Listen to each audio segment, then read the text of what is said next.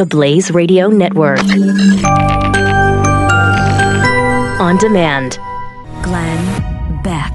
We have to find a way to where we can talk to each other and we can actually listen to each other. Because I'm going to say the Hillary Clinton emails. Just by saying those words, Hillary Clinton emails, anybody who leans to the left at all or didn't vote for Republican, they immediately go, oh, geez, here they go again with the Hillary Clinton emails.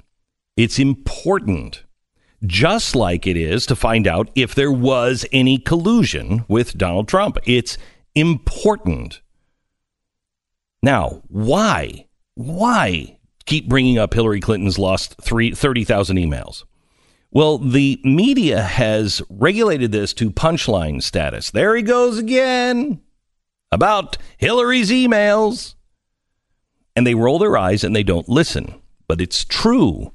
There are question marks out there that have never been answered. The 30,000 emails are not missing. We know where they were. In fact, Peter Strzok and the FBI had them for about a year before they even looked at them. The president mentioned this and the missing Democratic National Caucus computer, the server, during his press conference in Russia. He simply asked, what's up with the Pakistani IT guy? Where is the server? And what's going on with the Hillary emails? All the questions that are threatening to turn into vapor. If we want to heal our nation, if we want to move forward, we must have trust in the FBI, in the Justice Department, in the NSA, in the CIA. We have to have trust. And there are serious questions. The president shouldn't be the only one bringing these up. We should all be equally outraged that we still haven't been given any answers. The media acts like, and it's true, I believe, they couldn't care less. But if the content contained the word Trump and Russia, they're chomping at the bit. So are these questions unimportant? Well, I want to look at one real quick. This is Hillary's email. Now, if you ask any Democrat or anybody on the left or anyone in the media, this is a witch hunt. It's a conspiracy theory. It's already been vetted. It's already been looked at. There's nothing to see here. Some Republicans don't even care anymore. Should you care?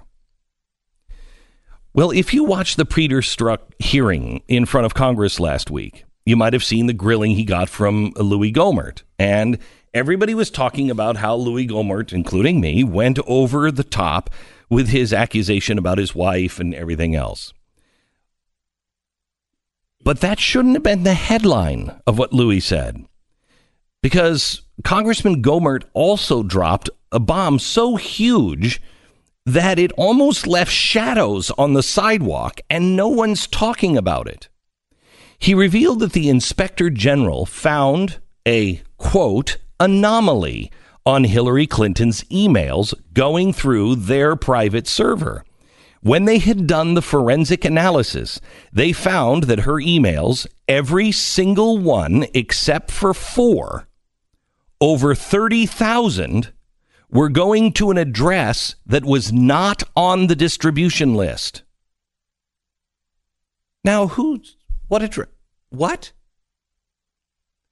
Hillary's unprotected server had been hacked, and her emails were being siphoned to a, quote, unauthorized source that was a foreign entity unrelated to Russia, end quote. Okay, wait a minute. Have you heard that before? This is insane. Who was stealing the freaking Secretary of State for the United States work emails? Who was it? A state entity, but not Russia. Gee, let's see. Who would that be? Maybe China? Can you imagine the damage that did? All but 4 of 30,000?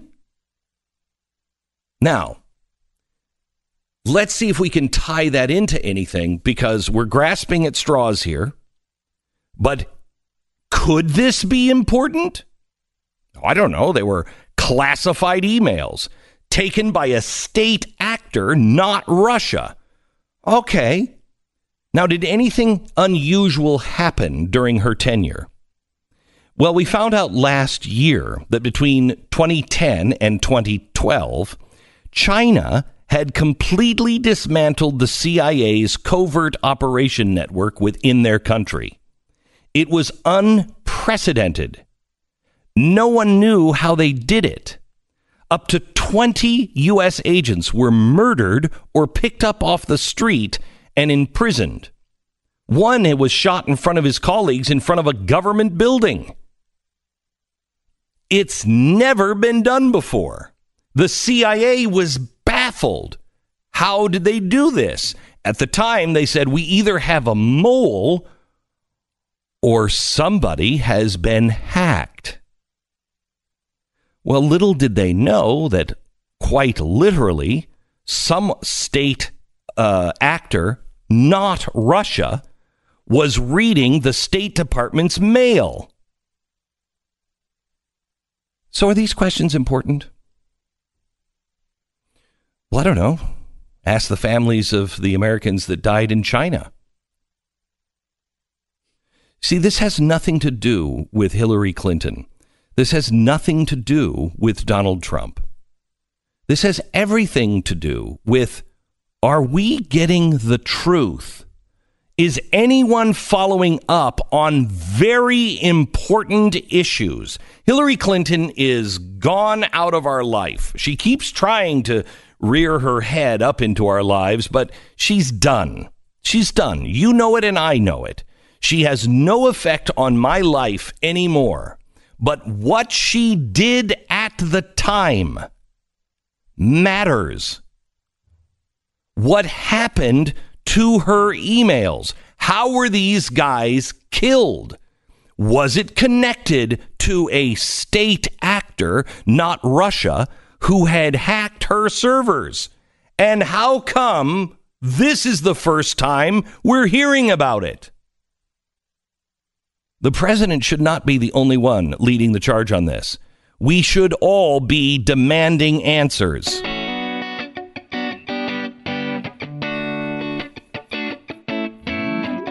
It's Wednesday, July 18th. You're listening to the Glenn Beck Program. So here is, by the way, hello to Pat Gray, filling in for Stu this week. Welcome hello. to the program, Pat. Thank you. Here's the problem. There is no one in the administration that can use the events of the day to make salient points. There's no one that can lay stuff out for the press or, for more importantly, for the United States, the people, the citizens, to explain, okay, look, the president yesterday, when he was in Russia 2 days ago, he made a mistake, and I'm sorry, I don't believe the whole misspoke thing, but he made a mistake. But let's see why. Why? What would force a guy or make a guy like Donald Trump? Okay, we've all explored. Oh, he's in the pocket of Putin. We've all explored that.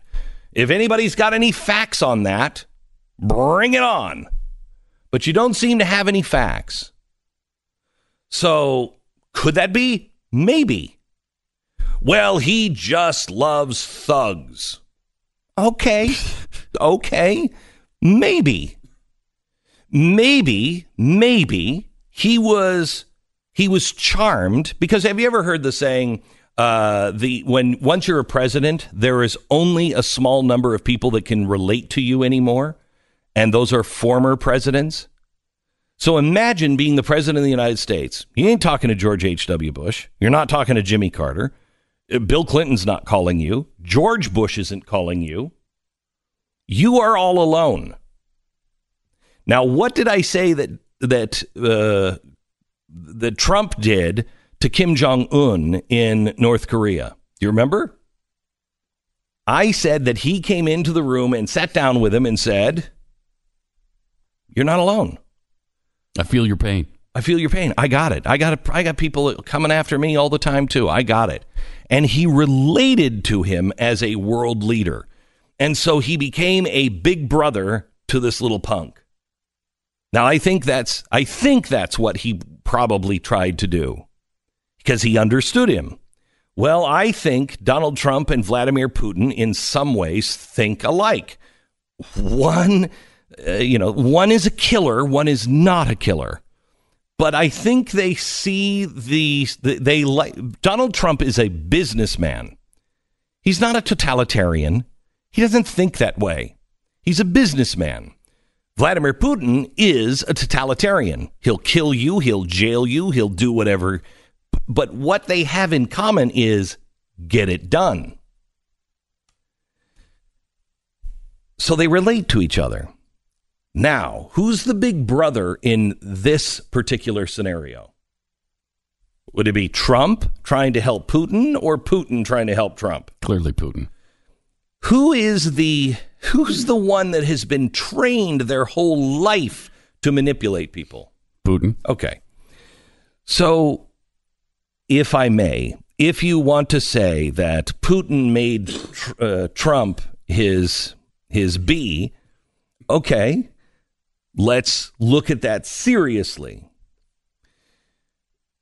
I could see a scenario where Vladimir Putin sits down with Donald Trump and they're talking and he says, listen, Donald, I so respect you. I think you're a wonderful businessman.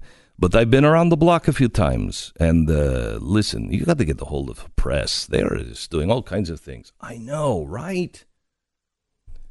Did you have anything to do with hacking? No, I had nothing to do with it. They're trying to split us apart, Donald. Now, listen, Hillary Clinton and the DNC, ask about those servers. Why is it that those servers have not been investigated? Why is it that Mr. Peter Strzok had all of that information for a year and did nothing while he's looking at you and saying, oh, something going on in Trump Tower?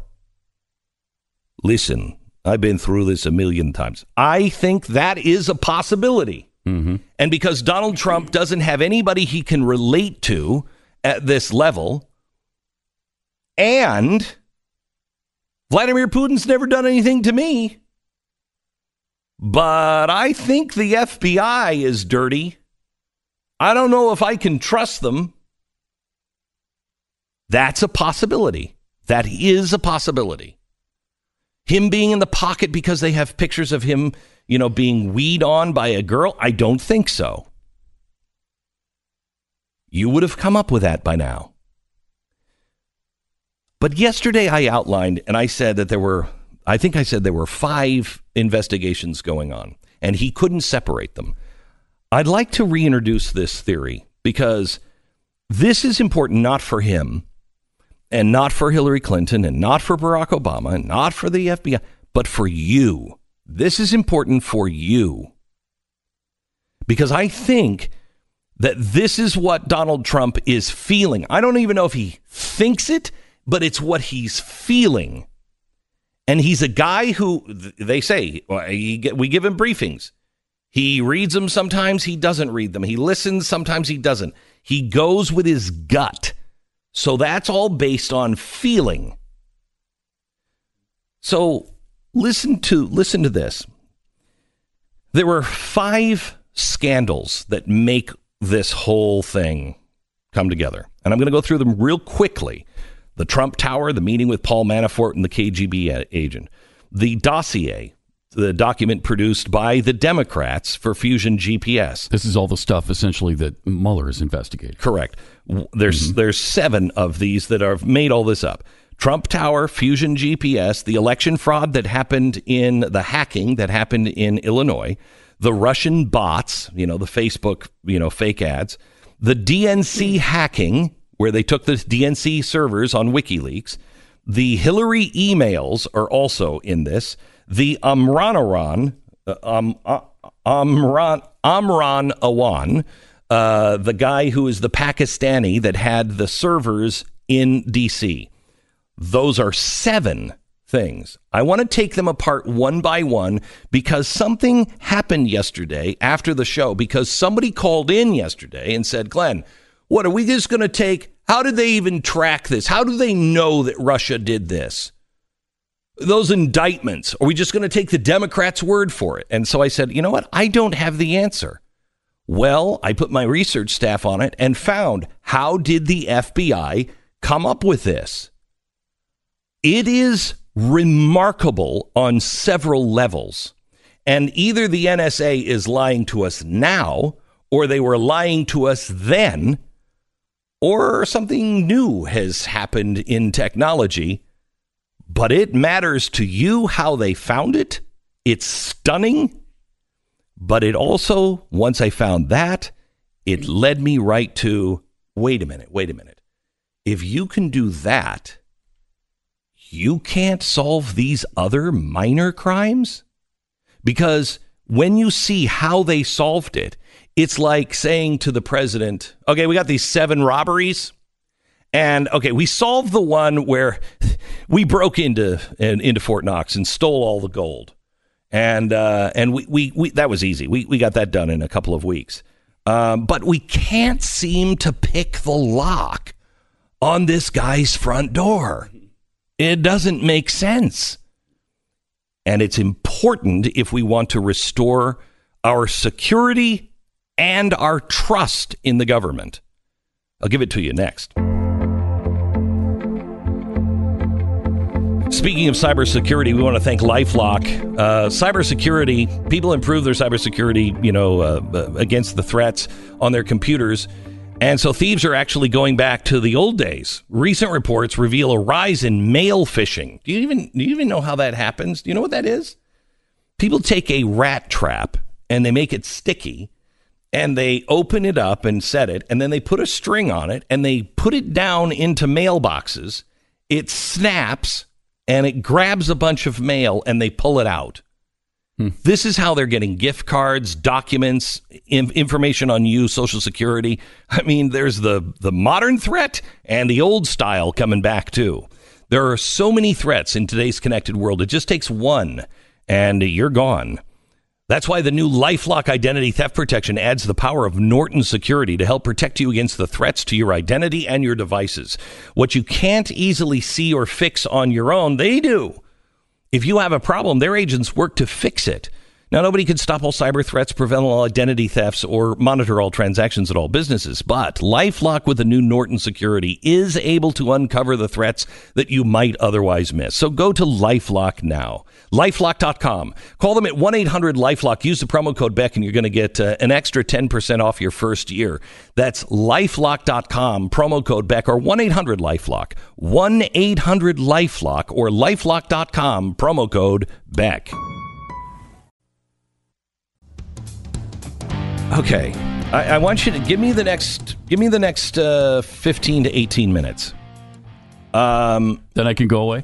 Then you can go away. Just leave? No. Okay. Okay, right. So we have all 7 of these. What they've solved, I think what we've solved here is the Russian bots. We know that Russia was planting through real people in their underpants in the basement of Russia and Russian bots planting stories to tear us apart and ads, right? Yep. So we know that. Yes. Who solved that?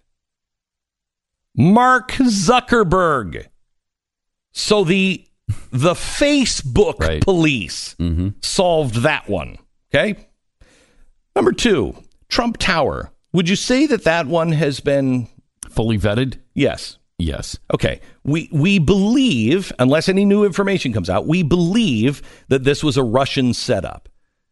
And I think they would have... But there was no collusion. There was no collusion. I think there would have been collusion had they actually offered something, but they didn't. So why did the Russian KGB agent do this? It is a typical, I shouldn't say a KGB, it's GRU now.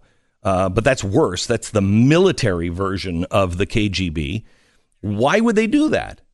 It is typical of Russia and their tactics to set somebody up, to start a bunch of fires, and then make one obvious lob that makes that person look guilty. So I think we know that Russia was involved in that, and I think that one's pretty locked up, but nobody has said case closed on that, and that's FBI. Well, that leads us to what did they solve out of the remaining 7? What did they solve? What's that indictment about? It'll blow your mind next. Beck, Mercury.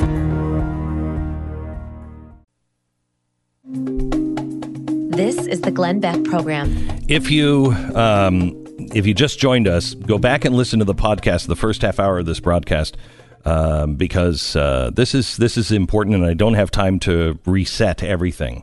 We're looking at the 7 scandals that make up this Russia connection.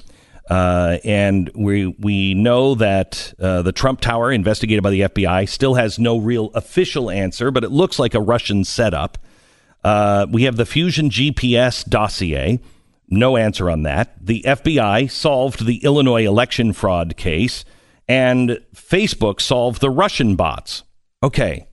Now, what we have left is the Fusion GPS, which, and this is important, which is basically the story of the Democrats using the media and what sources we don't know from Russia and foreign countries to do dirty tricks. Okay, that's probably what that is, but we know for sure the Democrats are involved in that because they're the ones who hired Fusion GPS.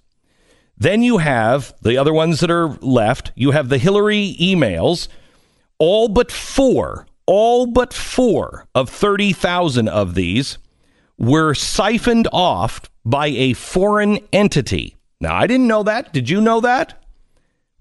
CIA agents were all caught or killed in China at this time. So this one is national security, but it also revolves around Hillary Clinton and what she did. And it would expose the FBI, etc. Then you have the case of Debbie Wasserman Schultz and the Senate and the House Democrats using a guy named Imran Awan. He was the IT guy. He was from Pakistan. He hired his whole family to be IT people for the Capitol, for all the Democrats. We know because an inspector general saw leaks coming out, and they tracked it down to one server, and it was his server. When they went down to go get it, it was suspiciously missing. He then tried to flee the country. He got his family out of the country. There was a cover-up. The DNC put pressure on the local police to drop it, to stop looking into it. We also know that his server was accessed illegally from Pakistan. So there is national security, Hillary's emails, national security, the DNC hacking, which is just internal politics. There's no national security, and the Fusion GPS, which, because Russia is involved, it might be national security. Which one did they do the indictment on? Which one did they solve? Solve the toughest one. Yeah, the toughest one that also has 0 Democrats involved in the possibility of doing anything bad, because it's the DNC hack. It's the one that is all internal politics, no national security, and the Democrats were the victim. It also, like Pat said, is the hardest one to solve, because this one involves WikiLeaks, DCleaks.com, and Guccifer. Now, I don't have time here to explain all of those, but those are mysteries wrapped in an enigma. Nobody knows who Guccifer was. Nobody knew who DC Leaks were. Nobody knows how the DNC servers got to WikiLeaks. All kinds of speculation, but how did all of it happen? So this is quite interesting. We just indicted, I think, 16 GRU, like the KGB, military version of the KGB. We just indicted them last Friday. And somebody who listened to the show called yesterday and said, Glenn, are we just going to take the Democrats' word? And I said, you know what? I don't know what the evidence was. Let me look into it. So yesterday we started looking into it. It's incredible. Here's how they did it. The NSA identified 16 GRU. Okay. Now, I don't know about you, but let's just talk about this like Mission Impossible. These agents are here and they're all undercover. It's like Mission Impossible. How did the NSA identify these 16 people? We don't know. Or did they identify more, but only find it on this? So we have the GRU, the KGB agents. The NSA found them, and then they started monitoring them. They tracked them to a Bitcoin wallet. That's like, BitPay. So, okay, I can see how the NSA did that. They go and they're following these guys and they see that there's a large transfer from a bank to a Bitcoin wallet. Well, that's where it should stop. Because remember, Bitcoin is unhackable. You can't track those. That's why drug, cartels use them, because you can't track them, right? Somehow or another, the NSA hacked it.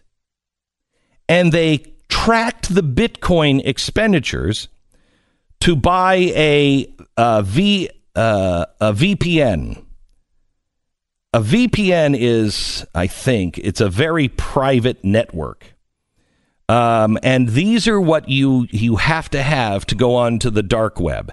You can't just go onto the dark web with, Outlook or Explorer. You need to have a VPN. The only reason why you'd have a VPN is you're going to do some nefarious stuff. And VPNs also make you invisible. You can't track those. So the NSA found the GRU guys. They then tracked them to a BitPay, a wallet. Then they followed that money to buy a VPN. Then they followed them on the dark web. Again, can't be done. Follow them on the dark web. They find that on the dark web, they're using their VPN to access a computer. I think it's in Malaysia, a server. They get on this server, and that server is what produces Guccifer and DC Leaks. So now we have evidence. We've tracked them. We've watched them. We've watched them put money into Bitcoin. We've seen them take their Bitcoin and buy a VPN. We've then watched them on through their servers, and we saw them go on the dark web, which then had them buy a nefarious server in some Asian country, and that's where they produced Guccifer and DC Leaks, and that's what pushed it up to Wikipedia. Now that's incredible. That's not just good detective work. That's incredible. WikiLeaks, probably, right? Not Wikipedia. Yeah. I'm sorry. Not Wikipedia. WikiLeaks. Yeah.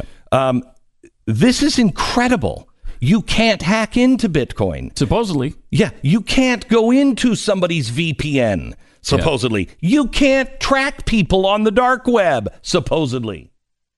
So again, like I said, they took and broke into Fort Knox or whatever. We don't have any gold there.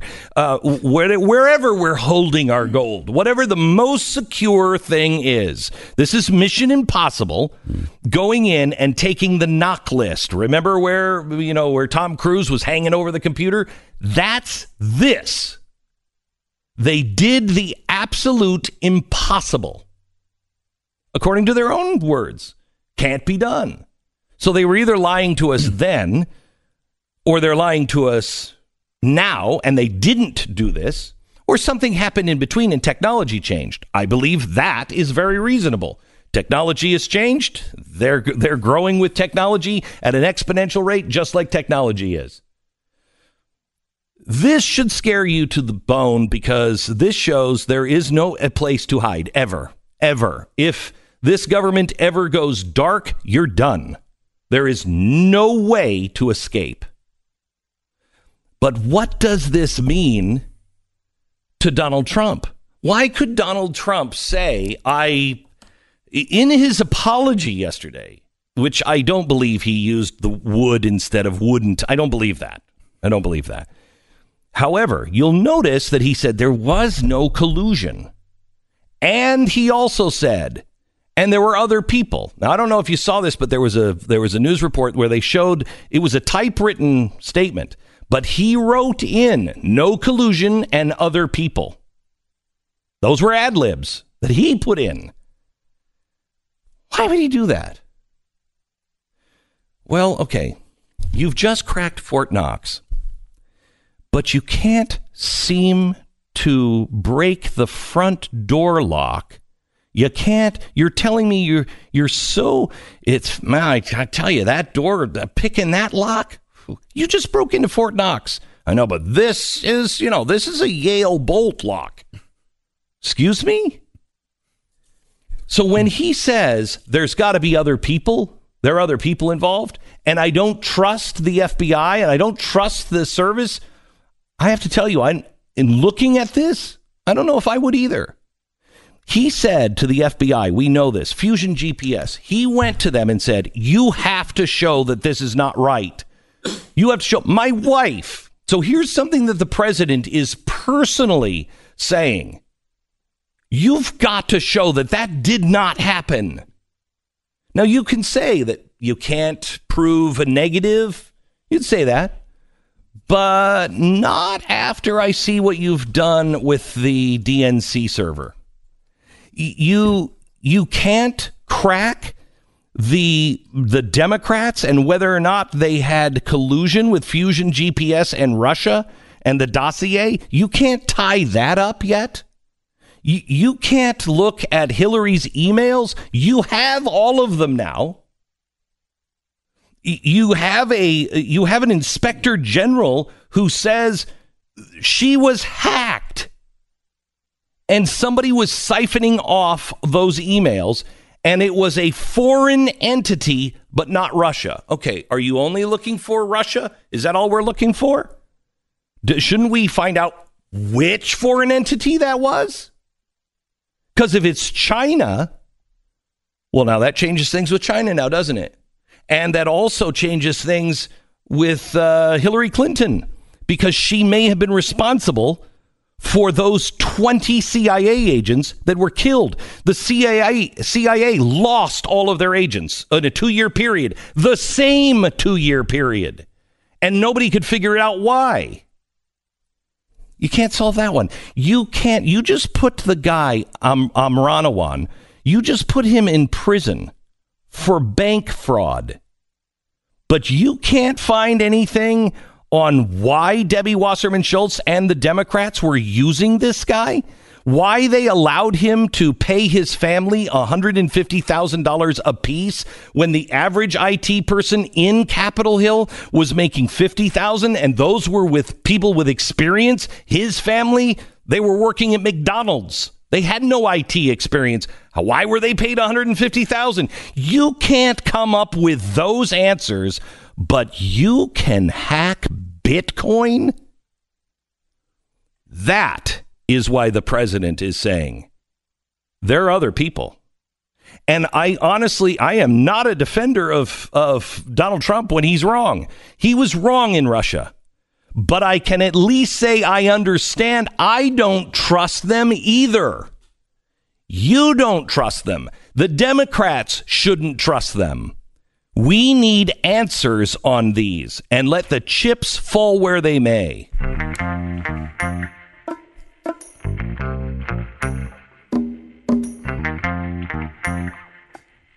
So, Soros may be a sign that more institutional investors are starting to get interested in cryptocurrencies. Venture capital business founded by the Rockefeller family, Venrock, also getting into cryptos. Rockefeller's rumored net worth of $1 trillion.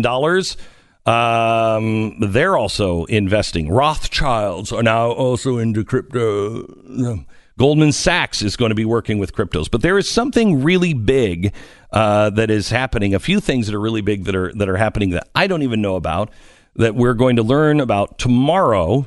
Is today Wednesday? Yeah. Tomorrow, Thursday night, 8 p.m., thebeckcryptoshow.com. I have Tika Tiwari, and I think, is he coming in next hour or the hour 3? Next hour? Okay. So Tika Tiwari, he is a former hedge fund guy, and he is remarkable on cryptocurrencies. He says there's a few things going on that are going to completely change the way cryptos are looked at and how people are investing in them. He says this is the year for crypto. He's going to give all of this information, and we're going to lay it all out tomorrow night at 8 o'clock. It's totally free. You just have to register. You register, and you'll see it at beckcryptoshow.com. That's tomorrow night. It's live. We'll be taking questions, etc., etc. It's 877-PBL-BECK or beckcryptoshow.com. To get registered, you have to do it. beckcryptoshow.com. It's free. Don't miss this. beckcryptoshow.com. So, Pat, what was your thought the last couple of days, because you've been sick and at home? So what's your thought over the last couple of days on what's been happening? That Donald Trump is not suited for this kind of thing. He doesn't handle these situations well. When people are nice to him, he's nice back. When people are mean to him, he's mean back. So I think Putin was good to him, and he didn't want to cast aspersions at Putin during that press conference. So when we come back, we're going to be joined by Tika Tiwari, but we also need to get in to the press. They have, on MSNBC, said this was akin to Pearl Harbor and Kristallnacht. Glenn Beck. Okay, get out your postmodern rule book, because I got a fresh new edition for you. This time it's from the University of Minnesota, and the policy is so steeped in postmodern terminology that it practically prances off the page with a hashtag resist hat on its head. Here it is. Equality and access, gender identity, gender expression, names and pronouns, which states that members of the academic institution are expected now to use the names and gender identities and pronouns specified to them by university members. So let me translate here. College students can freely decide their gender, and any faculty who fails to respect their highly malleable identity will face punishment. All right. Now bear with me, because it's about to get really pretentious here. And it's important to decipher what they're actually saying so we can respond respectfully and tactfully. Here's the policy. Individuals may access gender-specific facilities that correspond with their gender identities and may participate in university activities and programs consistent with their gender identities, including but not limited to housing, restrooms, locker rooms, recreation services, activities, and camp programs. Individuals will not be required to use their gender-specific facilities that are inconsistent with their gender identity or use gender-inclusive options because their sex assigned at birth or sex listed on legal documents differs from their gender identity or gender expression. So let me translate again. Anything goes here. As long as the student's highly subjective gender reality is unwaveringly respected, everything's going to be okay. Now, this would be satire, but it's really not. It's called postmodernism. In other news, the same group of students are hosting a parade for science. Now, when's the last time we had a good science parade? You know, they are, I'm not making this up, they are donning their vulva-shaped beanies, and they're going to march around an effigy of President Trump for not letting them morph into any gender, race, or age they like, because somehow or another, it's science, man. It's science. It's Wednesday, July 18th. You're listening to the Glenn Beck Program. Welcome to it. It's Wednesday. We're halfway through the week, and we have Tika Tiwari on with us. Now, Tika, so you know, full disclosure, he is an advertiser, or his company is an advertiser on this, the Palm Beach Letter, on this program. But he is a guy that we found and really did our homework with. We were looking for somebody who could teach me and Stu and the staff about Bitcoin and cryptocurrency. And that's kind of how we kind of came into business, because he taught us, and we're like, you should teach a class on this. And so he does, and it's gotten rave reviews. And tomorrow night, we're doing a free broadcast. It's a webinar, if you will. You can only see it at, I think it's beckcryptoshow.com, and you have to register, but it's absolutely free. Tika, welcome. It's great to be here. Thank you. So you were a hedge fund guy. Yes. And you have been in Wall Street for forever. Mm-hmm. And you were heavily invested in tech back in the 90s. Correct.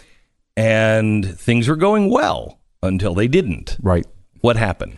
So in 1990 to 1991, we experienced a terrible bear market. My average tech stock was down 50%. My worst tech stocks like Oracle were down 85%. Oracle, yeah. Down 85%, split adjusted price of 12.5 cents. It was an absolute horror show. And I made one of the worst mistakes of my life, Glenn. I confused what was a temporary pullback in an ongoing uptrend, and I sold a lot of my stocks. Two big ones, actually, Microsoft and Oracle. Oh, my. And I did the math, and by the end of the decade, if I had just held on, I would have made an extra $20 million. By the end of the decade. It was unbelievable. But the advantage of that is that it's really helped me navigate the type of volatility we've seen in the crypto markets. So I've been saying recently that, and this is kind of a hybrid of what you said, and I'd like to have you explain it better than I can, that what's happening with cryptocurrency right now is kind of like the dot-com bubble bursting, where that was all about pets.com. Mm-hmm. Not about the internet. Right. So this bubble that may have popped, that's not about cryptocurrency. It's not about cryptocurrency, but I will say one thing. I think it's a mistake to call it a bubble, because bubbles, when they burst, you have a complete destruction of value, right? And if the value is reclaimed, it usually takes 10 to 15 years. So if you look at the NASDAQ, it took 15 years for that value to be reclaimed. If you look at housing, it took almost 10 years for that value to be reclaimed. But if you look at Bitcoin has dropped 4 times over 70%. In 2011, it dropped 94%. In 2013, it dropped 70%. And then in 2014, it dropped 85%. And this time it's dropped 71%. And yet, even if you had bought at the high of Bitcoin at every single one of its moves, you still would have made almost 10 times your money. That's not a bubble. That's not a bubble. That is a large-scale secular bull market that experiences a lot of volatility. So I have to tell you, because I've kept my money in Bitcoin, but it freaks me out. It freaks me out. Now, today, the biggest move in Bitcoin has happened, I think, in the year? Yeah. It's up to 7,000 or over 7,000. 7,700. Okay. Right. What happened?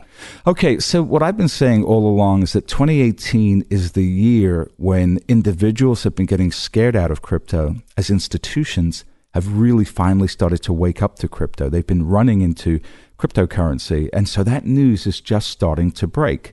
So yesterday we discovered that BlackRock, the largest asset manager in the world, $6 trillion under management, guess what?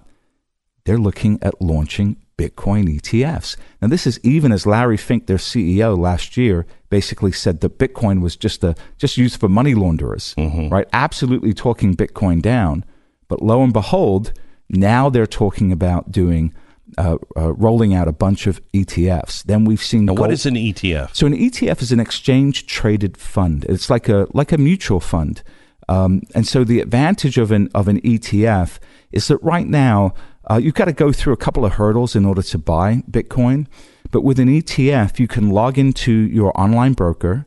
You can just hit the buy button, buy the Bitcoin ETF, and now you own Bitcoin. You don't have to worry about storing it. You don't have to worry about, a 42-letter code. You don't have to worry about losing your code. It's going to make it so much easier to buy and own Bitcoin. And now the market is starting to wake up to that. The market is starting to realize that institutions that were talking badly about Bitcoin all last year and in the first half of this year are actually getting deeply involved. And that's very bullish. When are we going to start seeing Bitcoin be used in, I go in to buy a pair of jeans at the Gap? I don't know that that's the best use case for Bitcoin. It's a cryptocurrency. Yeah. So that's actually in the process right now. Just yesterday, MasterCard announced that they had filed a patent that will allow them to use Bitcoin with their MasterCard. So you can use your MasterCard, spend your Bitcoin, and they figured out a way where you don't have to wait 10 minutes for a confirmation time. So that's happening. And this is a big mistake that I see people making with Bitcoin. They have this old narrative that Bitcoin really is slow and expensive and it's not really very useful. But the thing to remember about Bitcoin is it's technology. And technology is iterative. It gets better and better every single year. The way that when the internet first came out, it was slow. You really couldn't do anything with it. And then all of a sudden we had broadband, and lo and behold, the internet's everywhere. So let me shift gears just a little bit. Sure. Stay on Bitcoin, but the news came out about these indictments in Russia. Yes. And we were looking into it yesterday. Okay, how did we get the information? Because a listener called up and said, how do we know? So we went back and we looked. The NSA tracked these GRU guys, military KGB, if you will, and track them to a crypto wallet. Right. And then they tracked that wallet, or they tracked that money to a VPN, which is what you need to go onto the dark web. Right. Then they tracked those players in the dark web. It's my understanding, is people say all the time, it's just money laundering. Only the people that are using Bitcoin or the dark web are bad people. Probably right about the dark web, right? But not necessarily about Bitcoin. But I thought it was untraceable. It is not untraceable. The cryptography is unbreakable. It is pseudo-anonymous. So every single transaction that happens in Bitcoin shows up on the Bitcoin blockchain, and anybody can see it. So if you can be tied to just one purchase, right? If they can say, okay, Tika bought this then they can go and trace all the way back through the Bitcoin blockchain. They're just looking for that number. They're looking for that number, and then they can unfold everything. To use Bitcoin to break the law, you've got to be dumber than two rocks in a sock. It's just not bright to do that. When I speak to prosecutors off the record, they say, Tika, we love it when criminals are stupid enough to use Bitcoin, because it's like they're leaving a trail for us to follow. They've only got to tie them back to one transaction, and they can unfold everything. I can't believe that these Russian agents didn't use cash. They would have been much better off using cash than using Bitcoin. Is that your understanding of it, Pat? It certainly wasn't until now. No, I had no idea. I thought that's what people, that's what everybody pro and con say about Bitcoin. Well, you'll have your money and they won't be able to take it from you. They won't be able to track you. They can't take it from you, and they can't take it from you. But again, if you can be traced back to just one transaction, they can then see everywhere that you've spent your money. But now they can't break it open to see my account. No, they can't break it open to see your account. They can't break it open to take it from you. But there are steps that you can take to remain anonymous using Bitcoin. But I mean, they're very detailed. I'm not going to go into that. They're very detailed. Shocking that the Russians didn't know how to do that. But not a smart move to use Bitcoin if you want to break the law. Were you at all amazed at how the NSA got those guys? No, the NSA has so much more ability than we even know. I mean, they're in everything. So there is no privacy in the United States. There's no privacy in the world anymore. In the world, yeah. I don't think people really understand that. Yeah. That there's no privacy, and that's one of the reasons why I think Bitcoin rides on the back of the blockchain. Mm-hmm. And can you explain the blockchain? Sure. Okay, I will do that. So the blockchain is a collection of computers called nodes, and there's about 5,000 of them in the Bitcoin blockchain, and they all have the exact same copy of the ledger, right? So it's like if you go to a bank and you withdraw $100 from Citibank, and then you go to a different bank and try to withdraw the same $100, you can't because they share the ledger, and they say, well, TK, you already took the money. You can't take it twice. Right. Now, that whole system relies on trust, and generally it works until it doesn't. Whereas the Bitcoin network has this shared ledger. So if I try to spend a Bitcoin and then try to spend it again, all the ledgers first say, okay, before we agree that TK can spend this again, let me look at these other 5,000 ledgers and see if they agree. And so if that's what takes the 10 minutes. That's what takes the 10 minutes. So they look at all the ledgers and they say, oh no, Tika's already spent that Bitcoin. He can't double spend it. And then they reject it. So that process is called reaching consensus. And what makes Bitcoin so powerful is that it's extremely difficult to rewrite data on the blockchain. People have been trying to do it for 10 years and they haven't been able to do it. Well, you can't because, if I understand it, a blockchain is a chain of numbers, and yours is in the middle of that. Right. And they're all sequential, and they all say this is the last time it was used or opened. Correct. Right? Yes. So if I go in and let's say I put a picture or an email in a blockchain, this is security and privacy. We know that's the original picture because if anyone tries to open it, it disrupts the blockchain. Right. And so the entire chain falls apart, and you'll be like, no, it couldn't. It was opened at this time because look at the numbers on each side. And that's what makes it so powerful. It's tamper-proof. And so companies now are using it to secure documents. They'll take what's called a hash of a document, which is basically reducing a document down to a number, putting that into the blockchain.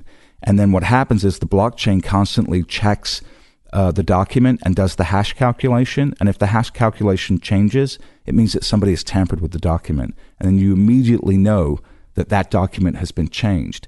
So one of the ideas that I like, which I'll talk about another time, is working with the banks, because we know the banks have this history of going back and changing mortgage documents. Yeah. Now with the blockchain, they won't be able to do that.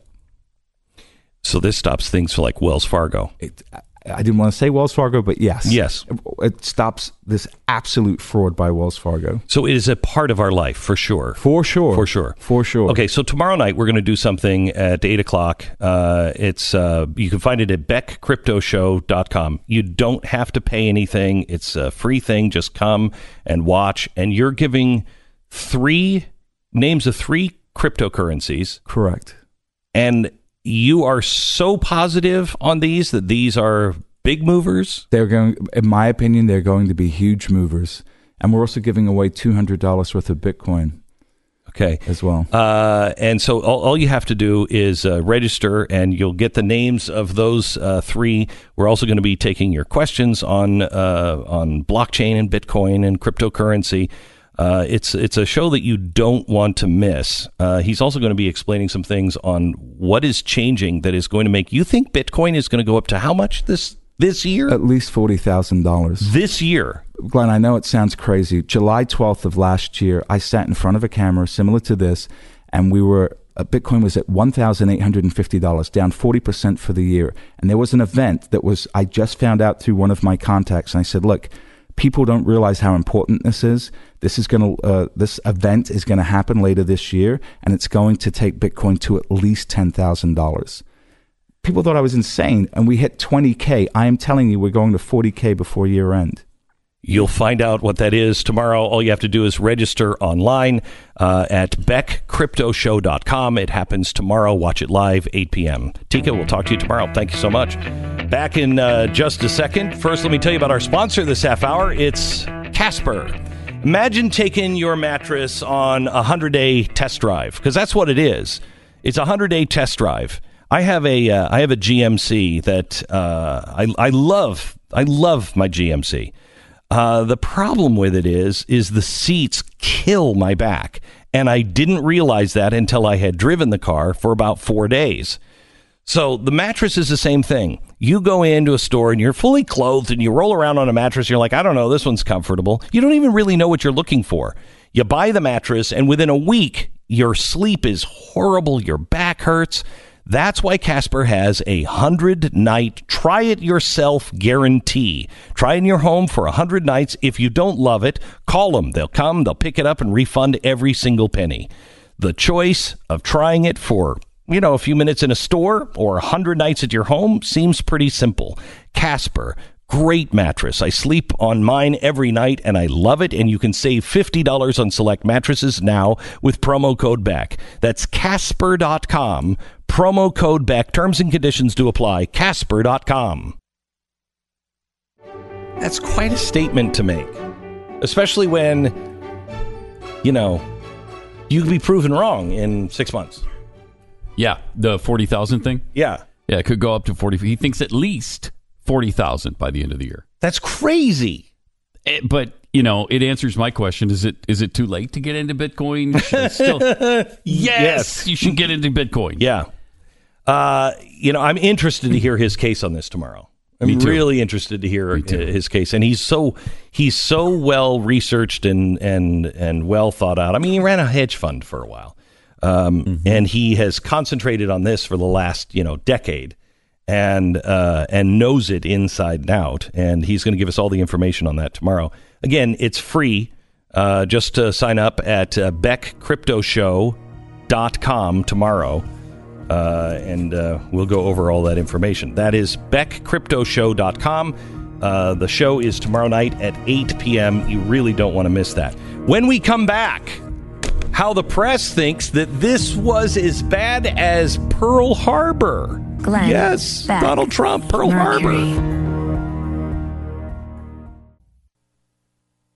Pat and I are very, very outraged today. I mean, we're all addicted to outrage. So we are getting high off of our outrage today, coming from MSNBC legal expert.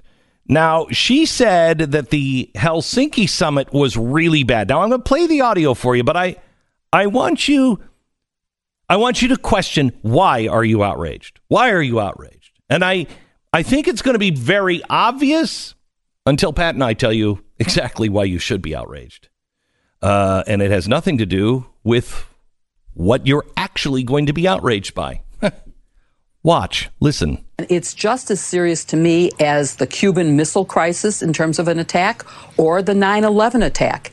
The president is taking the side of the people who attacked us instead of trying to prevent a future attack. He has done nothing to make sure that the elections 4 months away are going to be safe. And I would say that his performance today will live in infamy as much as the Pearl Harbor attack or Kristallnacht. It's outrageous. Kristallnacht. Okay. All right. Okay. So, I kind of understand the Cuban Missile Crisis or 9/11. The president is taking the side of the guys who are attacking us and doing nothing to prepare. Okay. But this is as big as Kristallnacht, will be remembered in history as Kristallnacht or Pearl Harbor. Now, why are people outraged, Pat? Because that's a ridiculous comparison that you can't compare what happened day before yesterday to Kristallnacht, which was much more serious. And Pearl Harbor, 2,403 people died in Pearl Harbor. Okay. 100 Jews died on Kristallnacht night. Right. Plus 30,000 were sent to concentration camps. Okay. So it's ridiculous. It's ridiculous. That's where the average person is. Yes. They're outraged because they're like, that's ridiculous. And Pat and I agree with you. It is ridiculous. But only because she didn't go far enough. Not nearly. Now I want you to think about this. Pat, how many people died at Pearl Harbor? 2,403. How many people died on Monday? 6,775 in the United States alone. In the United States alone. Globally, 181,361 people died on Monday. It was a bloodbath. Sure was. A bloodbath. Now it was natural causes, but 181,361 people died. Some of them bled. Right. How many people died on the day of Kristallnacht? On the day of? The day of. 100. 100. I don't know. What's worse? 100 or 181,361? It's ridiculous to I compare the two. can't believe Ridiculous. how they have the audacity to say Kristallnacht was as bad as what happened on Monday. What, is she married to Donald Trump? Oh, my To gosh. excuse his actions like that Is crazy. It's incomprehensible. You know what? It's probably better to compare it to Hiroshima or Nagasaki. Well, if you're we did a little research on this. Okay. All right. Hiroshima, from 90 to 90,000, maybe 39,000 to 90,000 died. On that day? On that day. No, not even on that day. It was the next 3 to 4 months. Okay, well, that's not. In Nagasaki, it was 80 to 146,000. On that day or the next 4 months? The next 4 months. How many on that day? About half of that was that day alone. So if you just take the low estimate, it's 129,000 people. 181,000 died on every Monday. Day. It could go all the way up to 226,000, but that's including the next 4 months. Oh, that's not right. This is MSNBC. It's an outrage. Stop underplaying how bad this really was. Told you you'd be outraged, right? Yeah. Oh, you have feast on You just that. have to know what to be outraged about. That's right. Don't just follow the crowd. No. Be outraged for something unique and different. They didn't go far enough. To bring up Kristallnacht and not have the ADL all over you. Oh, really? Where are they? Really? Yeah. Oh. Yeah. How many times did the ADL I don't know. come after you? Well, I know they did it on the day that I was given the Defender of Israel award from Benjamin Netanyahu. They were Right. calling me an anti-Semite. Anyway, let's move on to a blast from the past. And remember those signs that used to have George Bush, and it just said "Miss me yet"? When I play this voice, you're going to say to yourself, "No, no, I don't." Here's Barack Obama. I've got 3 cuts from him. Let's start with him talking about his money. That maintains some form of progressive taxation so that rich people are still rich, but they're given a little bit back to make sure that everybody else has something to pay for universal health care and retirement security. I should add, by the way, right now I'm actually surprised by how much money I got. And let me tell you something. I don't have half as much as most of these folks, or a tenth or 100th.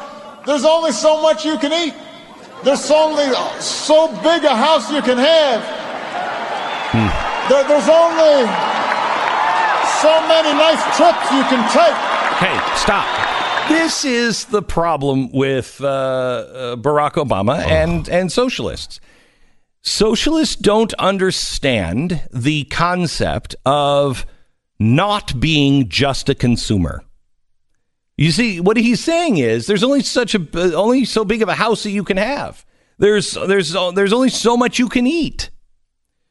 Well, I believe I'm challenging the whole eating thing, so we're going to leave that one off the table. But it doesn't mean that what he's saying is I've got enough to have a really nice house, to take my trips, to do things that I want to do. What he didn't ask is, how many jobs can I create? How many things can I fund that will create a better world for people personally? Now, you can be like J. Paul Getty. J. Paul Getty was he was the richest man in the history of the world. J. Paul Getty got all of his money from oil. And he was actually the guy who convinced Saudi Arabia, I know you got a lot of oil down here. Let's bring it up. And they're like, well, we could bring it up, but there's no way to get it across the ocean. J. Paul Getty said, yeah, there is. He's the guy who invented the super tanker. Oh, you mean the super tanker like the Exxon Valdez? Oh, my gosh, killing all the ducks? Yeah, and also building the world. So what he did is he was a miser. He was greedy. He was cheap. He was bad to his family, but he paid the price for that. His family was destroyed by the money because he didn't have a healthy outlook on it. However, look at what he built. Look how many people he employed. Because of that petroleum that he pulled out of the ground in Saudi Arabia and brought it all around the world in super tankers, think about how life changed for everybody. So it's not just about how big of a house he has. What has he done with that money, and how did he earn that money? And I find it interesting that President Obama talked about how poor he was going into the White House, and now he doesn't even know how much money he has leaving the White House. What the hell did you do? Public service? He's not the guy to talk to you about money. Now, let me go on the next piece, and that is identity politics. Here he is on identity politics. But democracy demands that we're able also to get inside the reality of people who are different than us, so we can understand their point of view. Maybe we can change their minds, but maybe they'll change ours. And you can't do this if you just out of hand disregard what your opponents have to say from the start. And you can't do it if you insist that those who aren't like you, because they're white or because they're male, somehow there's no way they can understand what I'm feeling. Oh my God! Somehow they lack standing to speak on certain matters. The hypocrisy.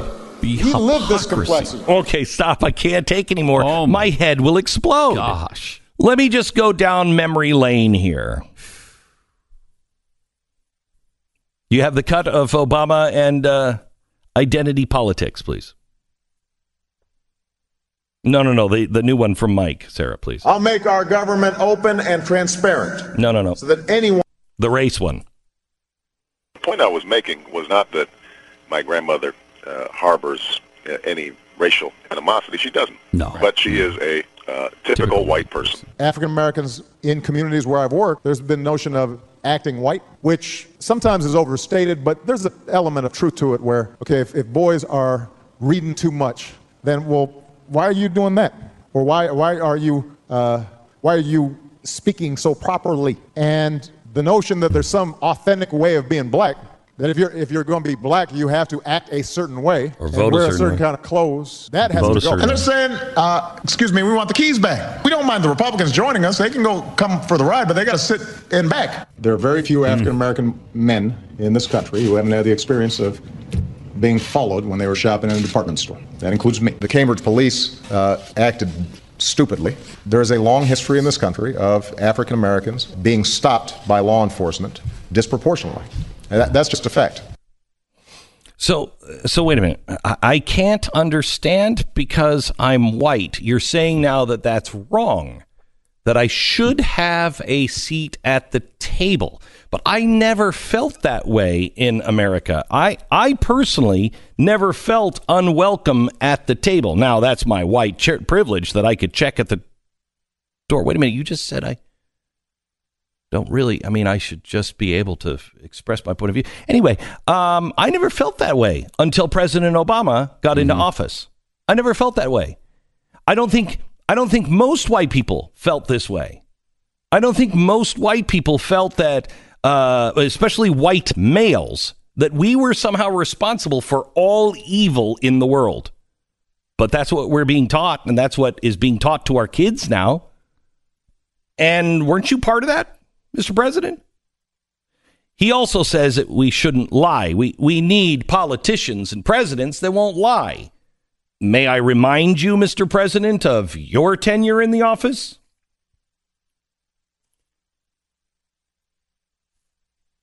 This. I'll make our government open and transparent so that anyone can ensure that our business is the people's business. Because when I'm president, meetings where laws are written will be more open to the public, no more secrecy. That's a commitment I make to you as president. No more secrecy. When there's a bill that ends up on my desk as president, you, the public, will have 5 days to look online and find out what's in it before I sign it. Shovel-ready transportation projects already approved. Shovels are breaking ground and cranes dot the sky. Shovels will soon be moving earth and trucks will soon be pouring concrete. I said this once or twice, but it bears repeating. If you've got health insurance, you like your doctor, you like your plan, you can keep your doctor, you can keep your plan. What we do know is that the natural protests that arose because of the outrage over the video. The video. That was Benghazi. Okay, thank you, Mr. President, for the lecture on money, on honesty, and let's not divide people. I appreciate the refresher. Miss me yet? Nope. Not at all. Nope. Thank you. Here's our sponsor this half hour. Imagine going months with only the food in your pantry right now. Unfortunately, this reality is brutal. This is, top of mind now for the people of Puerto Rico. And why would I bring up Puerto Rico? Well, that's Puerto Rico. Yeah, that's part of America. And they still are struggling. And by the way, I just want you to know that, yes, they're on an island, but FEMA came out and said, we're not going to be able to afford to do the things that we have done in the past. Americans must prepare to take care of themselves. So if a crisis strikes, what do you have? My Patriot Supply understands this need, and they're busy helping patriots prepare. And they feel the need to prepare. The need to prepare is really not been greater than it is right now. I know people don't feel that way, but it is true. My Patriot Supply, offering never-before-seen pricing on their popular 3-month emergency food kit. And this week only, get your food kit for your family. You'll save $250 at this special website, preparewithglenn.com. Preparewithglenn.com. 3 months of emergency food, priced to sell quickly. It includes breakfast, lunch, dinners, all packed in a rugged, slim tote. And the food storage will last up to 25 years. That's 3 months. And it's $250 in savings. They've never done this before. This week only. 800-200-7163. 800-200-7163. Or go online at preparewithglenn.com. Okay, there's a couple of stories here that we have to get to next hour. We have The Rock being criticized now by an amputee actress. Because in, Skyscraper or whatever that movie is, he plays an amputee, and he's not one. He wasn't willing. He has 2 legs. He wasn't willing to cut off his leg for the role. And she said, I'm an actress and an amputee. Well, yeah, but there's a couple of differences probably between you and The Rock. The main one would probably be star power. That might be it, but she is now calling for an end of, all this pretending in Hollywood that goes on. I like to call it acting, but we'll get an end to that really soon. Glenn Beck. Finally, a beautiful Sunday in your picturesque Bayside city. You paid good money to move here. It's not cheap.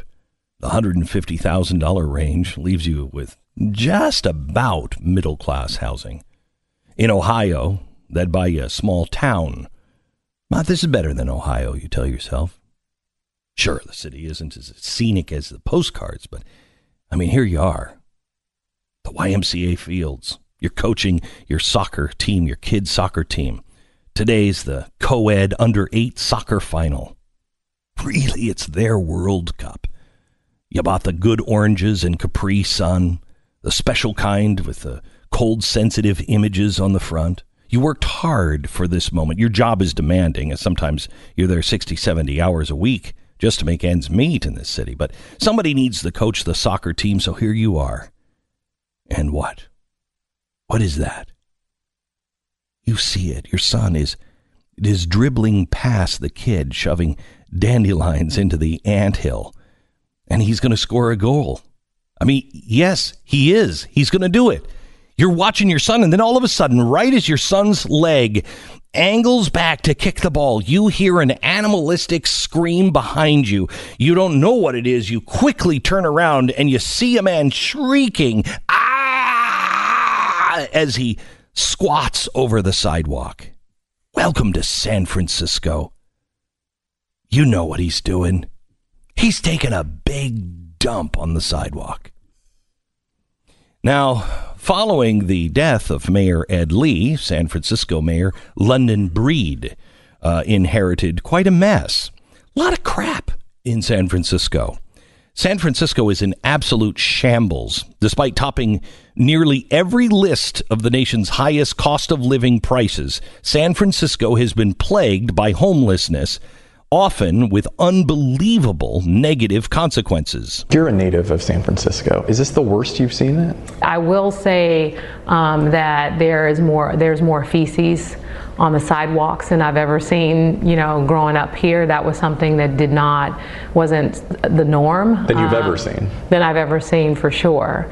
And that is a huge problem. And we're not just talking about from dogs, we're talking about from humans. How can a city with some of the most expensive rent prices in the world also have neighborhoods that are being compared to actual slums because of the amount of human feces, trash, and needles everywhere? There are a lot of people who have been pushed out of some of these places where you now have people paying these prices. About 70% of the people who are estimated to be homeless now in San Francisco were actually housed in San Francisco before they became homeless. We have to make sure that people who live here, sadly people who are homeless here, that they're also held accountable for taking care of our streets.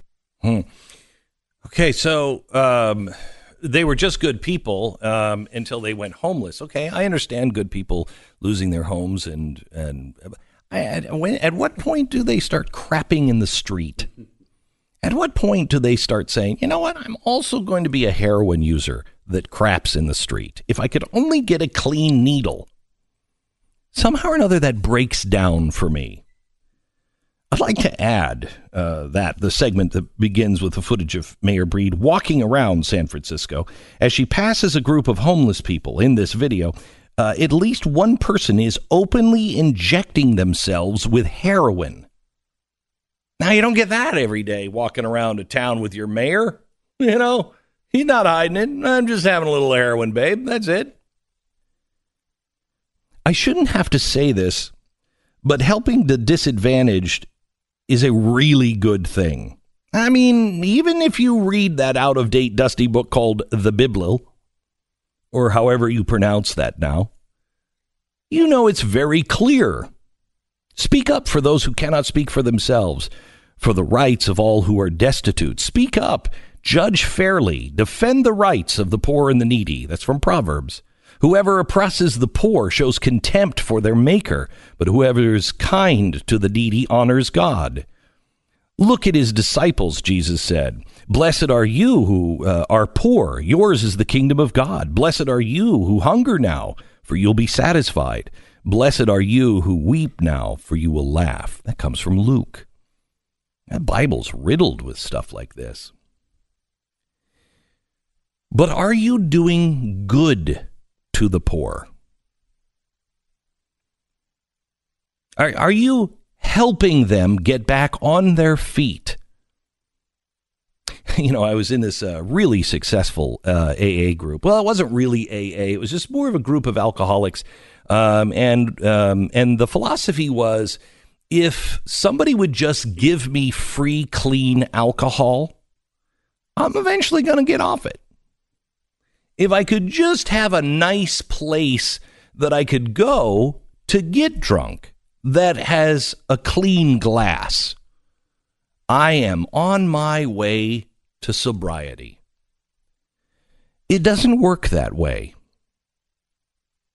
San Francisco, the way you're dealing with the poor is killing the poor. Walk around the city. You're going to see a lot of $1,000 tents the tents that function as homes. Gifts from the good-natured but ultimately misguided people who function now more as enablers than rescuers. You have set up injection sites where homeless heroin addicts are provided with clean syringes and allowed to shoot up without any punishment.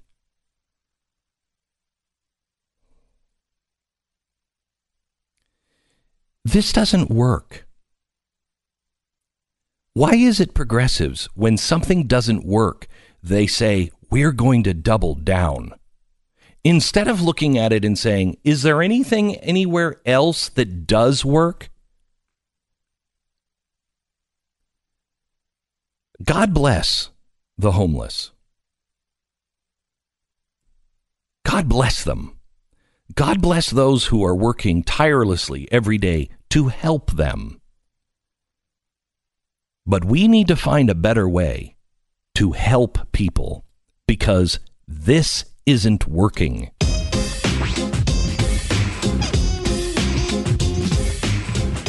It's Wednesday, July 18th. You're listening to the Glenn Beck Program. You know, Ben Franklin, he went to England, and he wrote a letter to one of his friends in England and says, you know, I was just there, and, you know, something has become very, very apparent to me. And that is, what you're doing to the poor is enslaving the poor, because you're just giving them handouts. You're just going and meeting them on the street and feeding them, and that doesn't work. Some people have to be taken off the street, and they need care. Others don't. They don't mind living this way. And the best thing you can do to help them is to make them uncomfortable in their poverty. Now, I'm not saying we go poke homeless people with sticks, but we don't make it easy. We find ways to make it attractive to get back into society. You know, a society that says, oh, I don't think we should poop in the streets. I made this sign, and I'm going to give this to San Francisco. You can download this at glennbeck.com. You can have it for free. You can post this anywhere in your store window. It's just the no human pooping sign. It's an attractive sign, too. It is. Yeah. Well, it's international, so you don't have to read. You could be on heroin and understand that, right? I think so. It might look like you shouldn't sit on a Hershey's Kiss. Yeah, you could make that mistake. Right. So if there's I don't no read, sitting on a Hershey's Kiss here? Yeah, that maybe we might want to rethink that. Yeah. Because that may be what the signal is being sent to people who don't read English. But it's a guy squatting, you know, with a little poop underneath him and the hash through that. Maybe if we put eyes on the poop, will people understand that then? Yeah, because they get emojis. Yeah. So, yeah. Homeless people get the emojis, right? I think so. It'll look a little better if it has eyes on the poop. You believe it? I mean, I was just talking about this the other day, and was it 2014? We were in San Francisco for the Super Bowl. Yeah. And we stayed at Nicolas Cage's old house, which was a $15 million house. It was nice, but, you know, it's San Francisco, so it was like $150,000 house elsewhere. It was. If it was in Texas, it really was. It really was. It was maybe 95 or 100,000. Yeah, 15 million in San Francisco. Yeah, it was crazy. Here we are on a street with $15 million homes, and there was poop on that block on the sidewalk. There was human feces all up and down the. It was a lot of it. 2 or 3 blocks away from. Wasn't that It was a Bentley and Rolls Royce dealership, right? Yeah. Yes. So this was like the nice section of town. Yep. And we're walking, and it's Pat and Stu, me, and I think Rafe. And we're all walking, and our security is a ways back. And we're just walking, 4 guys, and we keep saying, "Look out for the poop! Look out for the poop!" Oh my gosh! Look at the underwear with the poop in it. Remember that one? Yeah. Look at the underwear that's on the sidewalk with poop in it. This is so disgusting. Then we turn a corner, and we're still in the nice section, and the homeless, they're militant. They're militant. And remember, I don't know who first brought it up, but we're talking to each other saying, I don't feel comfortable here. And I certainly wouldn't want my wife and my kids walking down the street. No, this is a neighborhood. At night? No. $15 million houses. Are you crazy? How you pay taxes in San Francisco and put up with that is beyond me. Well, you're all like-minded, I guess. It's just since they've had like 60 years of this going on. It was 1964 was the last time they didn't have a Democratic progressive mayor. 1964. So they don't know any different anymore. They don't know there's another way. No. They're so trapped in their little progressive mindset that this is just how it is. Yeah. They've been incompetent since 1964. They've been incontinent since 2012. And I think that's... I worked on some slogans. It's good. I like it. Yeah, I worked on some That's slogans. a catchy one. San Francisco, a great place to take a dump. Okay. San Francisco, America's postmodern crap hole. San Francisco, where your sidewalk is our toilet. Nice. Okay. F cisgender norms.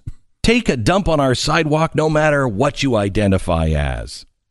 That's inclusive right there. I like that. That's inclusive and tolerant. You know, if you had just a kind of guys, some like illegal aliens dressed as banditos, you could go, toilets. We don't need no stinking toilets. There's San Francisco underneath it. Okay. That wouldn't be. Of course, we give out free needles and crap on the sidewalk.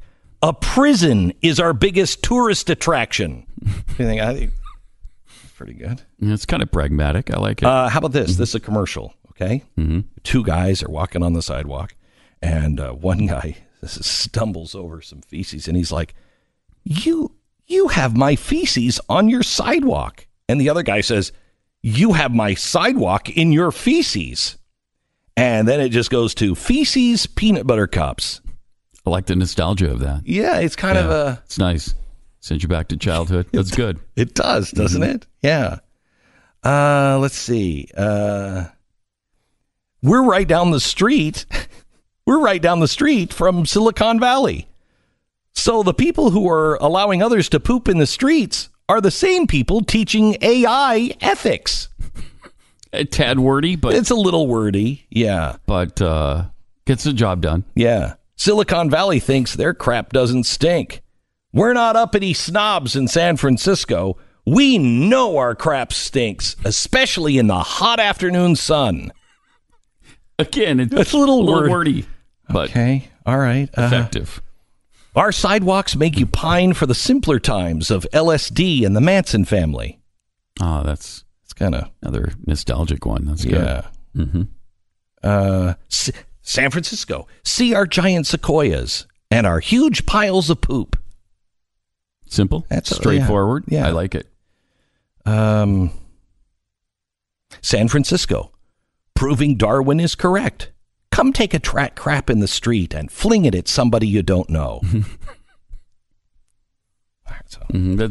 I've got more, but okay. I'm still working on it. I would like to work in progress. Yeah, I'd like to put some of the travel brochures together for San Francisco because, or maybe we come up with some San Francisco T-shirts and hats. Well, you're a helper. You're a helper. I'm just trying to help them. Yeah, that's all I'm trying to do. I love how they were bragging the other day that millions of tons less garbage makes it to their landfill than any other city in America. Well, yeah, that's because they dump it all in your street. That's right. It's not that you're recycling. It's all right there in your street. San Francisco, incompetent since 1964, incontinent since 2012. That's a definite winner. I like that one.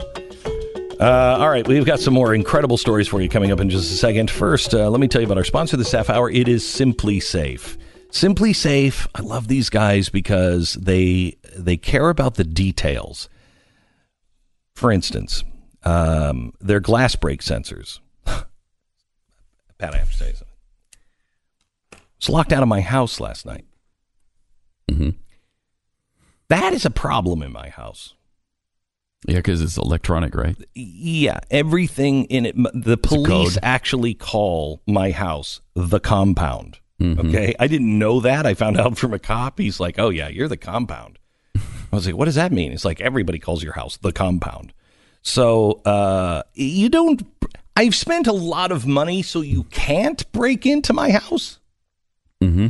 Now that's a problem when you have electronic doors, and the circuit breaks, and your wife is out of town. And she knows where the key is, and you call her and you're like, "Honey, where's the key?" And she's like, "Oh, it's in the safe in the bedroom." Okay, that's not. How about the mat? That's not the place to put the key because I can't get into the house. Mm-hmm. I said to the guys, "Let's just break a window pane." And one of the security guys was there, and he's like, "Sir, you had that fixed." I said, "What are you talking about?" And he's like, remember? I'm like, oh, crap. Unbreakable windows? Unbreakable windows. You can take baseball bats to my windows and you can't break them. Wow. So I was thinking that I was going to become Santa because I am as fat as Santa. And I was thinking I'd go down the chimney. Hopefully it didn't come to that. No, we found another key. Oh, Thank God. Anyway. Glass break sensors. If you do have somebody trying to break into your house, don't shoot. It might be me. But glass break sensors are fooled a lot. If you drop a plate, it could go off. Sometimes babies crying makes your glass break sensor go off. Not with Simply Safe. They built a glass break laboratory, test facilities. And they ran over 10,000 live glass break simulations. I want that job. Throwing plates on the floor to see if it goes off? That's fantastic. Anyway, this is the kind of level of detail that they have. You want the best security for your home? SimpliSafeBeck.com. Go there now, SimpliSafeBeck.com. It's $15 a month for the 24/7 monitoring. It's SimpliSafeBeck.com. So can I, because I'm beginning to forget, what's it like to live in a city where it's not 107 degrees? Wish I knew. Oh, my gosh. Texas is great. I'm only saying this to keep people from California out. But, boy. The weather sucks. The weather is horrible. Don't come here. You will not like the weather. Especially, you'll like it if you're from, the middle of the country. But if you're from, let's say, anywhere on the West Coast, oh my gosh, are you going to hate it here? Oof. Yeah, don't. Between the tornadoes and hurricanes. The 110 degrees, I lived in Phoenix, and Phoenix isn't this bad. Phoenix gets hotter than this. Yeah, but the humidity. Yeah, the humidity added to this is, I don't know what it is. I don't even think it goes up, that feels like temperature. I don't even think it goes up that high. It's 107, but with the humidity, it feels like death. It feels like death. You're praying for death. Mm-hmm. I can't imagine working outside. I drive by people who are, working outside with a shovel. On roofs? Oh. You'd kill yourself. But they do it. They do it all the time. And I don't know how they do it. I really don't know. And they all should weigh about 30 pounds because you should just sweat pounds away. Mm-hmm.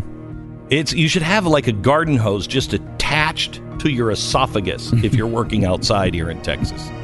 All right, back in a minute.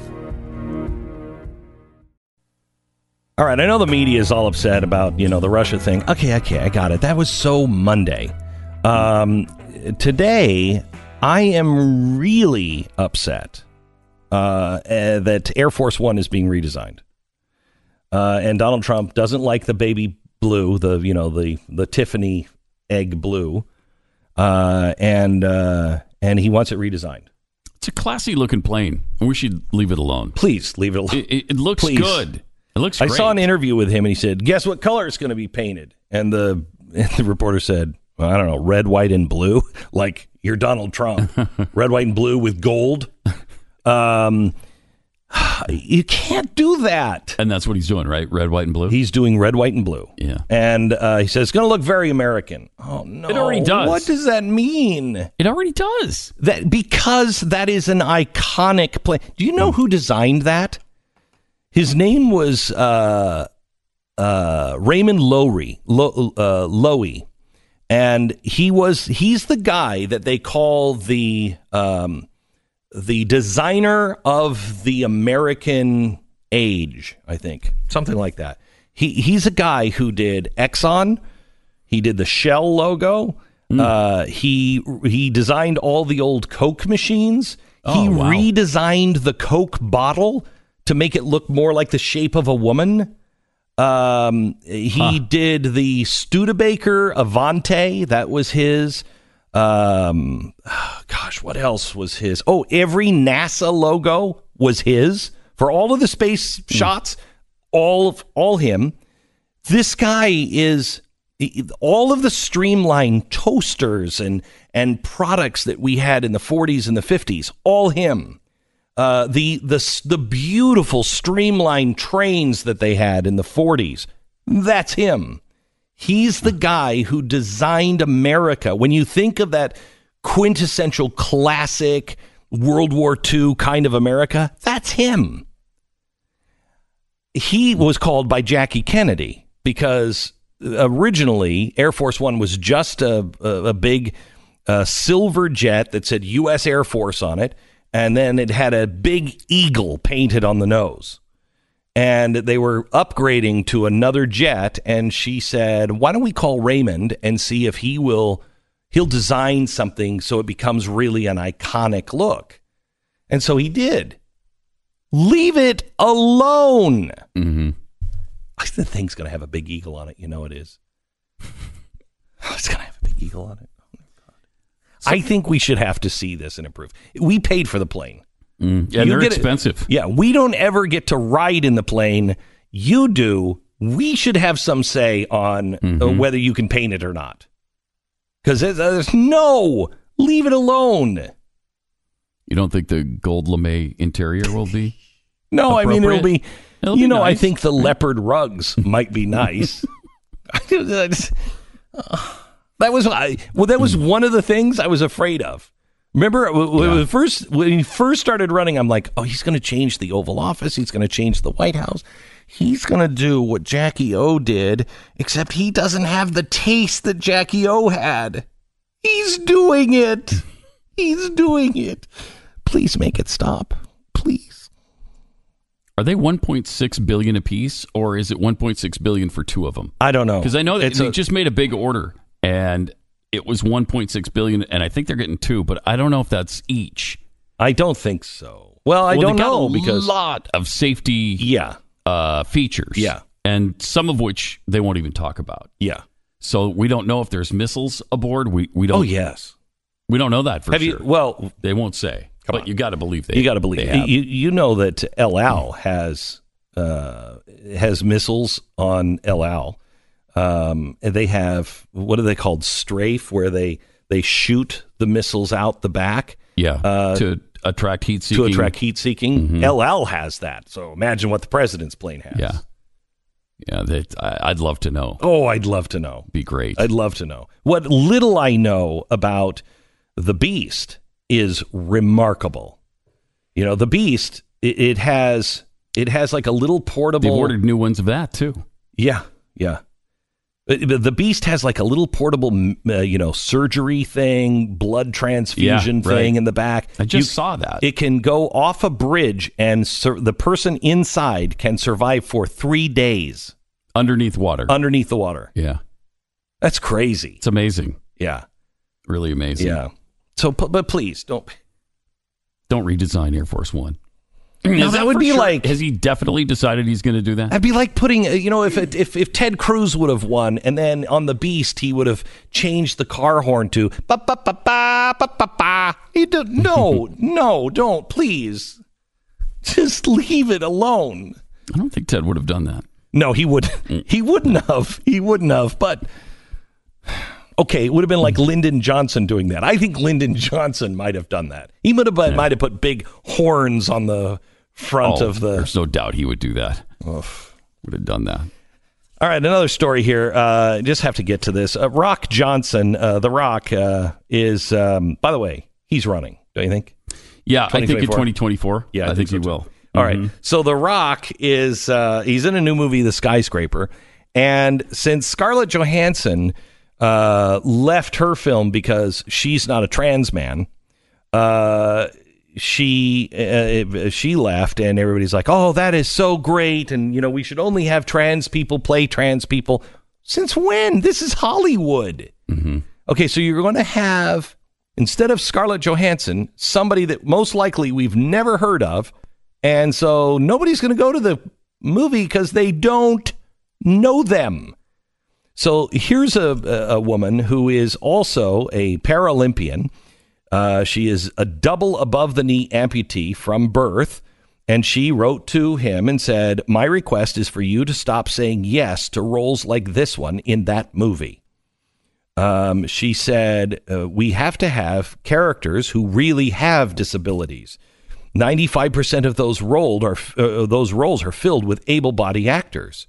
And I'm thrilled that a film about a kick-ass veteran and father who is an amputee got greenlit in the first place. The problem is this perpetuates the fact that we're not given agency to tell our own stories.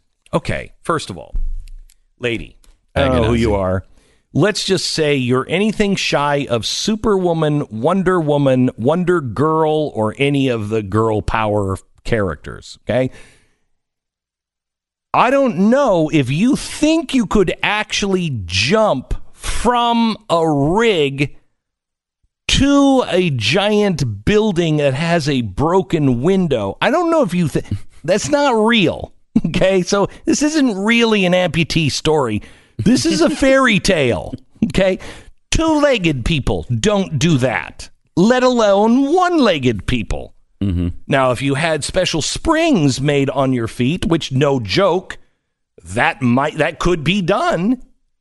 But that kind of changes the story, That's like, oh, I've worked in my basement for this moment. I've got those spring feet that I'm going to put on and climb up this scaffolding. No, it doesn't happen.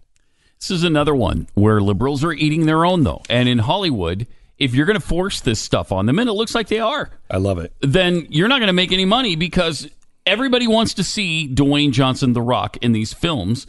Nobody wants to see an actual amputee that we've never heard of or seen before. Right. You're going to lose a fortune on these movies. Yeah, they won't make them. They won't make them. Right.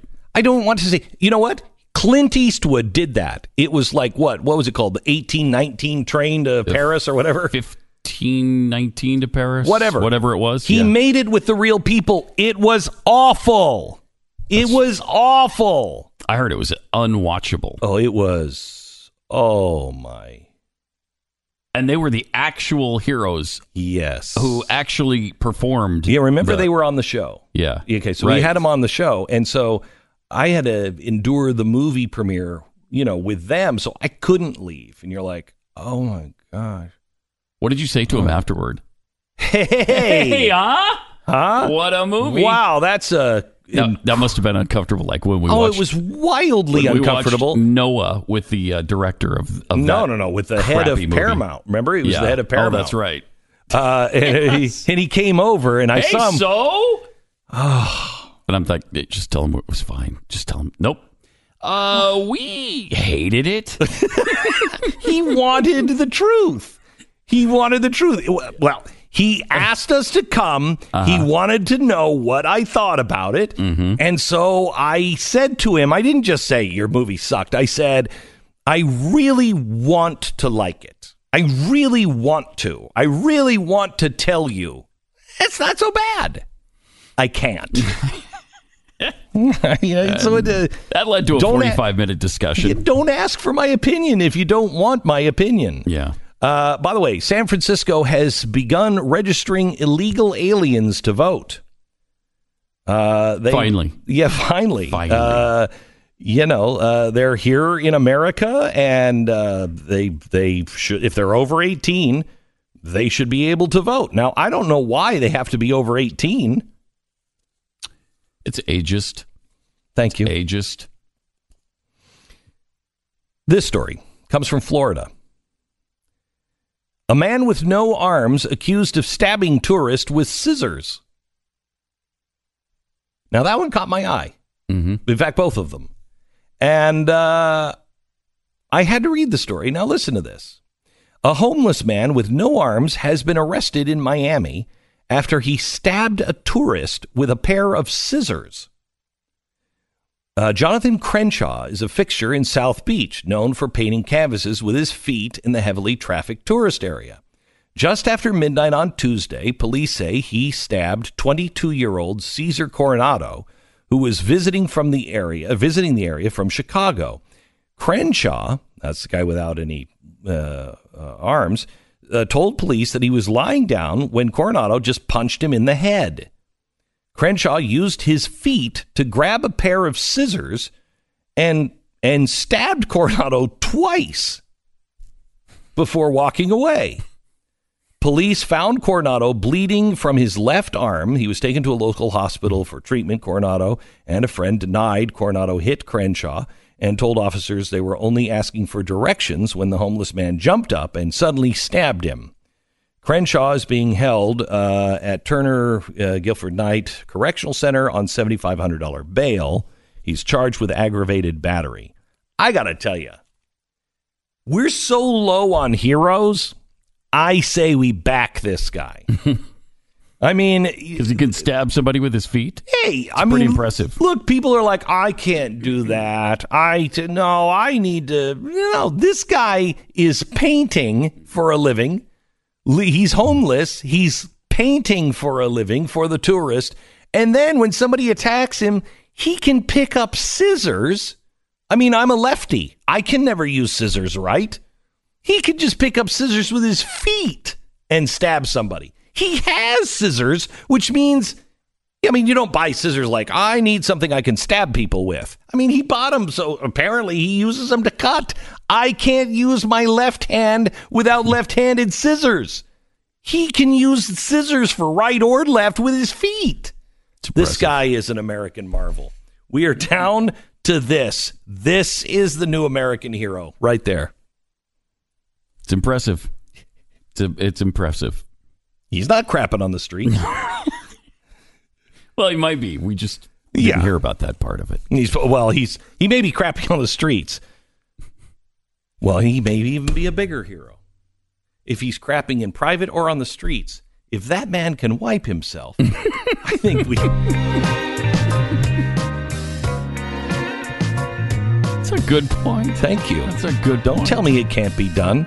So I tell my son, everybody's like, I can't do that. Really? I know a guy who can stab somebody with scissors and he has no arms. And he can go crap and he doesn't need somebody to wipe him. He can do it himself. Don't tell me you can't get it done. It's America, boy. All right. Tika Tiwari, our go-to expert on Bitcoin and cryptocurrencies, came out to declare that bear markets in cryptos is over. He believes this is your last chance to get in before Bitcoin goes to 65,000. It's at 6,600 today. That is now he made the prediction last year that crypto had gone down, Bitcoin had gone down, and he said, I'm telling you, it's going to go up over 10,000 in this next year. And it did. It went to 20. This year, he says that there's something happening, and he's going to explain it tomorrow. But he says there's something happening that is going to push Bitcoin this year to at least 60,000. That's crazy talk. Then again, maybe not. We should listen to what he has to say. Tomorrow night at 8 p.m., this is absolutely free. Tika is going to go in depth on everything about Bitcoin and cryptocurrencies, and he's going to tell you why that is and give you the name of 3 cryptocurrencies that are cheaper that he says are going to break out by the end of the year. So all you have to do is register right now at beckcryptoshow.com. Don't be left in the dust like you were last time, Pat. I'm not talking to anybody. I don't know why it's just Pat all of a sudden. That is kind of weird. Yeah. BeckCryptoShow.com. BeckCryptoShow.com. Register now. It's tomorrow night at 8 p.m. So glad you're here. Tonight, 5 o'clock. You don't want to miss it. It's a show with a bunch of millennials that I think you're really going to enjoy. If you ever think, if you're a millennial and you're tired of hearing people say millennials are just stupid, watch tonight. If you think, we're doomed, millennials are just stupid, watch tonight. Tonight, 5 o'clock, only on the Blaze TV. Coming up is, no, it's not Tuesday. It's Wednesday. I missed the Cowboys, the singing Cowboys on Pat's show. Yeah, I missed that too yesterday. What's your lead story on the radio roundup today? No, we're going to talk about monkeys. About monkeys? Yeah. Mm-hmm. Okay. All right. Yeah. Not the choice that I would have gone with. Really? But I'm talking about the 1960s group, the Monkees. Still not the fascinating? One. No, really? on the Blaze Radio Glenn right now. Beck, Mercury.